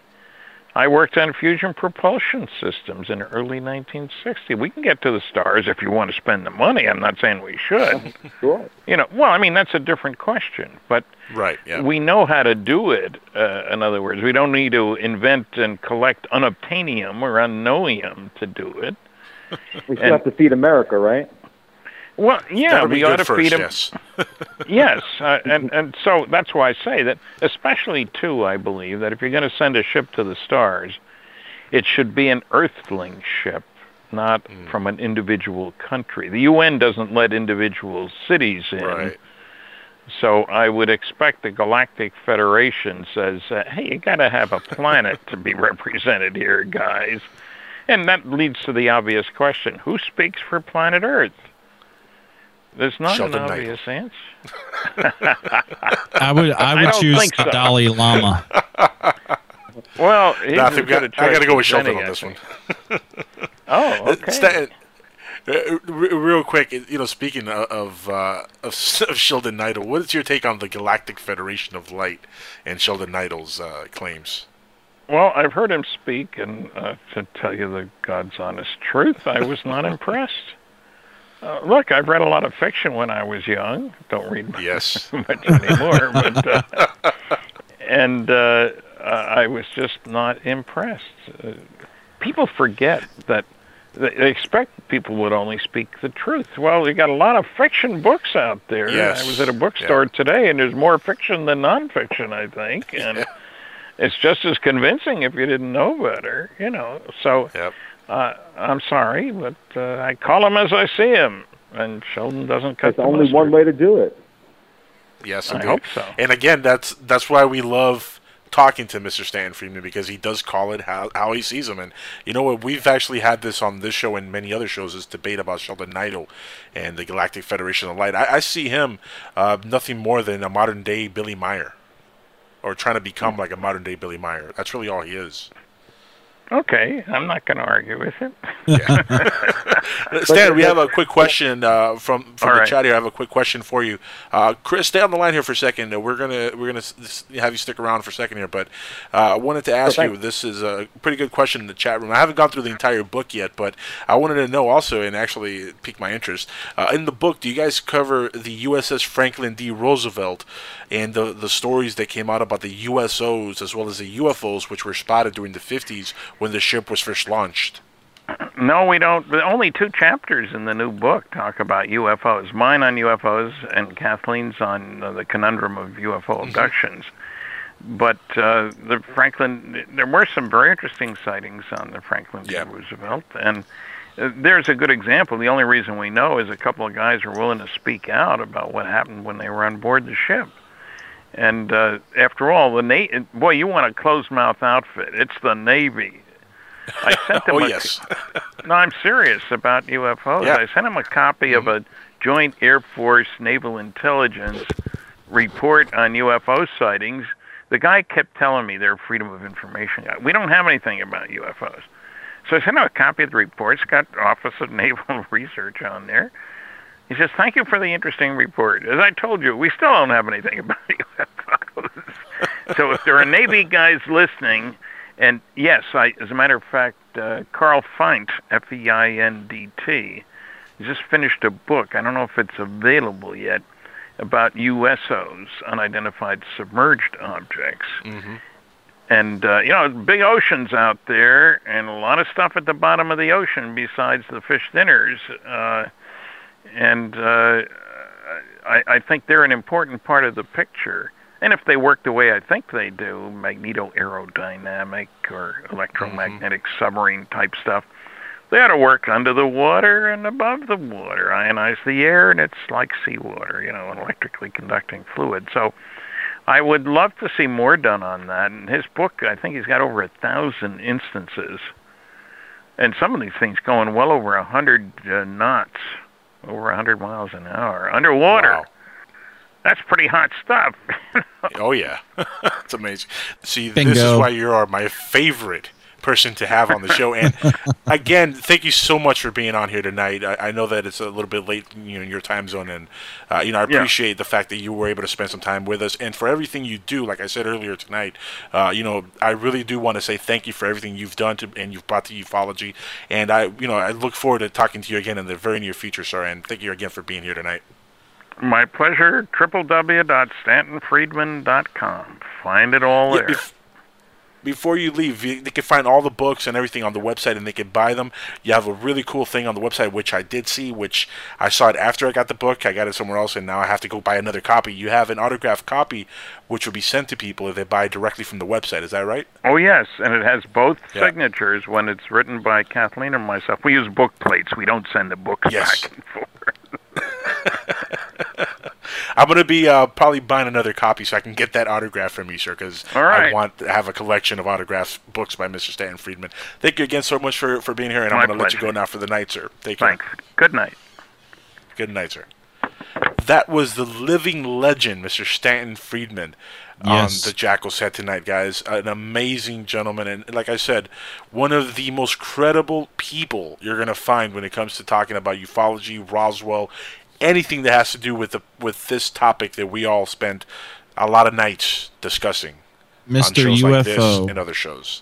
Yep. Mr. UFO himself. Yes, indeed. Chris, are you still on the line there with us? Yes, I am. Now, we wanted to keep you on the line so you can plug the show and let people know who you are and where they can see you. Sure, thanks. Go ahead. Hi, I'm Christopher Corey, and I'm a cast member of Mary Knows Best on Sci-Fi, Thursdays at 11 p.m. Eastern Standard Time. You can find me on ChristopherCorey.com or www.MotherTreeFoundation.com. That's great. Yeah, I'm a big fan of the show. It's an excellent show, and it's followed up by Fact or Faked. That's another amazing show that's been going on. Yeah, I like that very much. And I got to say, I love both shows. I watch both shows every week, and very interesting. Very interesting. Thanks. Hey, why don't you give us a bumper also, Chris, while you're at it? Sure. You know the gist of it. I heard. Yes, this is Christopher Corey of Sci-Fi's Mary Knows Best, and I'm talking from within the Jackal's head. That'll work. Yes, that will work. That will work. That's cool. I'm gonna have to start checking out the show. It's called Mary Knows Best. Yep, Thursday nights. Yes, absolutely.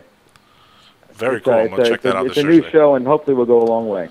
Oh yeah, it's gonna go a long way. I'm telling you, you guys have a big viewership, a lot of fans already. Of course, we got to talk about upcoming shows after this. We have 2 shows to choose from tonight, but I'm telling you, Jesse, if you're listening, I'm sorry. Tonight, I'm going to Unraveling the Secrets. I am not flipping my coin. Unraveling the Secrets is having Gary Anderson from Australia and his interview with Stephen Bassett while he is down there. They're going to have multiple other guests. DeLucia, that guy, I can't pronounce his name. I murder it. Rick's I think also it's Dean DeLucia. Yeah. DeLucia, I believe his name. Yeah. Yep. And they're going to be talking about the oil and much more. You can tune into that by going to the ParanormalTVNetwork.com and choosing Channel 1 at the top of the hour in 7 minutes. And for Jesse's sake, let's plug his show a little bit here also, because he's a good friend of the show.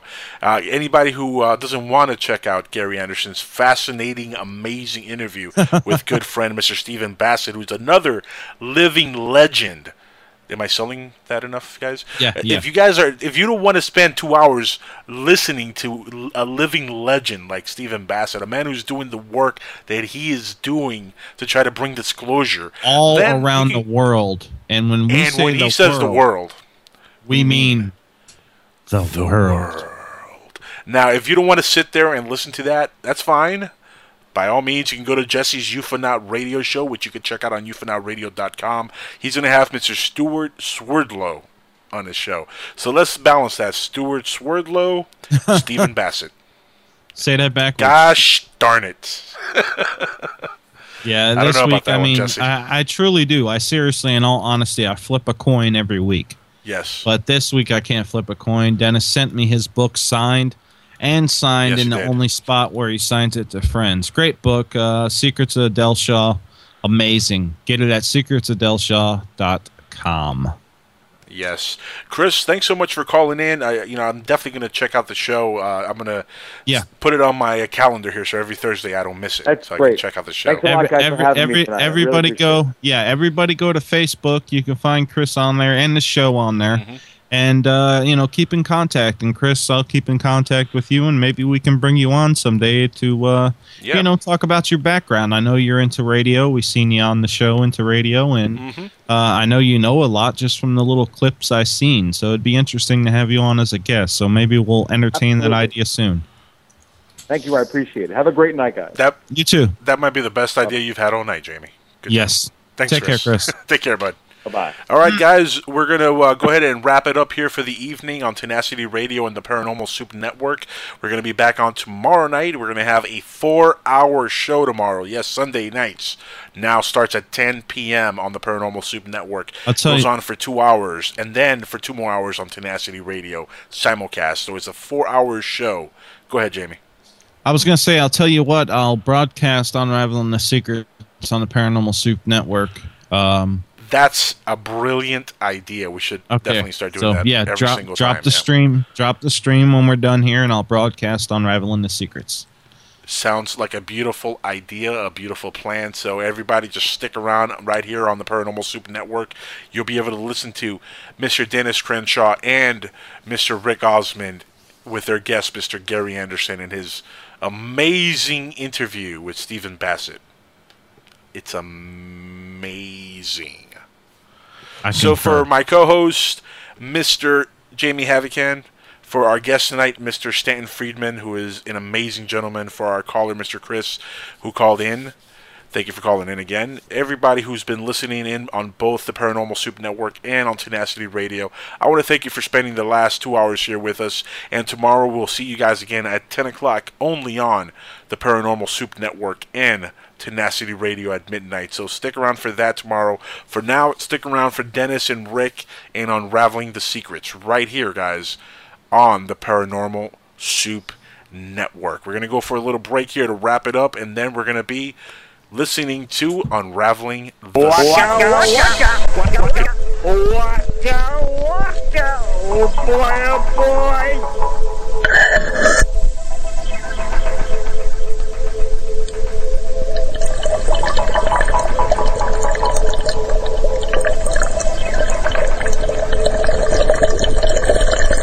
Greetings, Earthlings. This is Captain Smell So Good of the Starship Smelly Prize with my international co-host, Sayonai. And when we're not soaring through the cosmos looking for alien chicks, we're hanging out in the nuttiest head on and off the internet. That is the Jackal's Head on ParanormalSoupNetwork.com. This is Cyanide, and I am now a voice inside the Jackal's Head. I'm Jeremiah Greer from Shadows in the Dark Radio, and I am now a voice inside the Jackal's Head.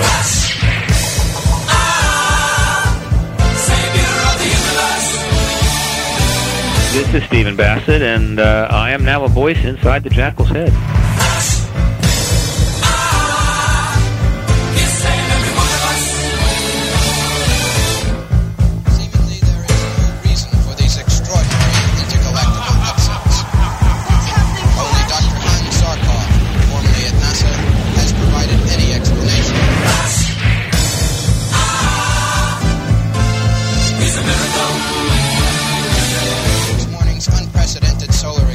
Is no cause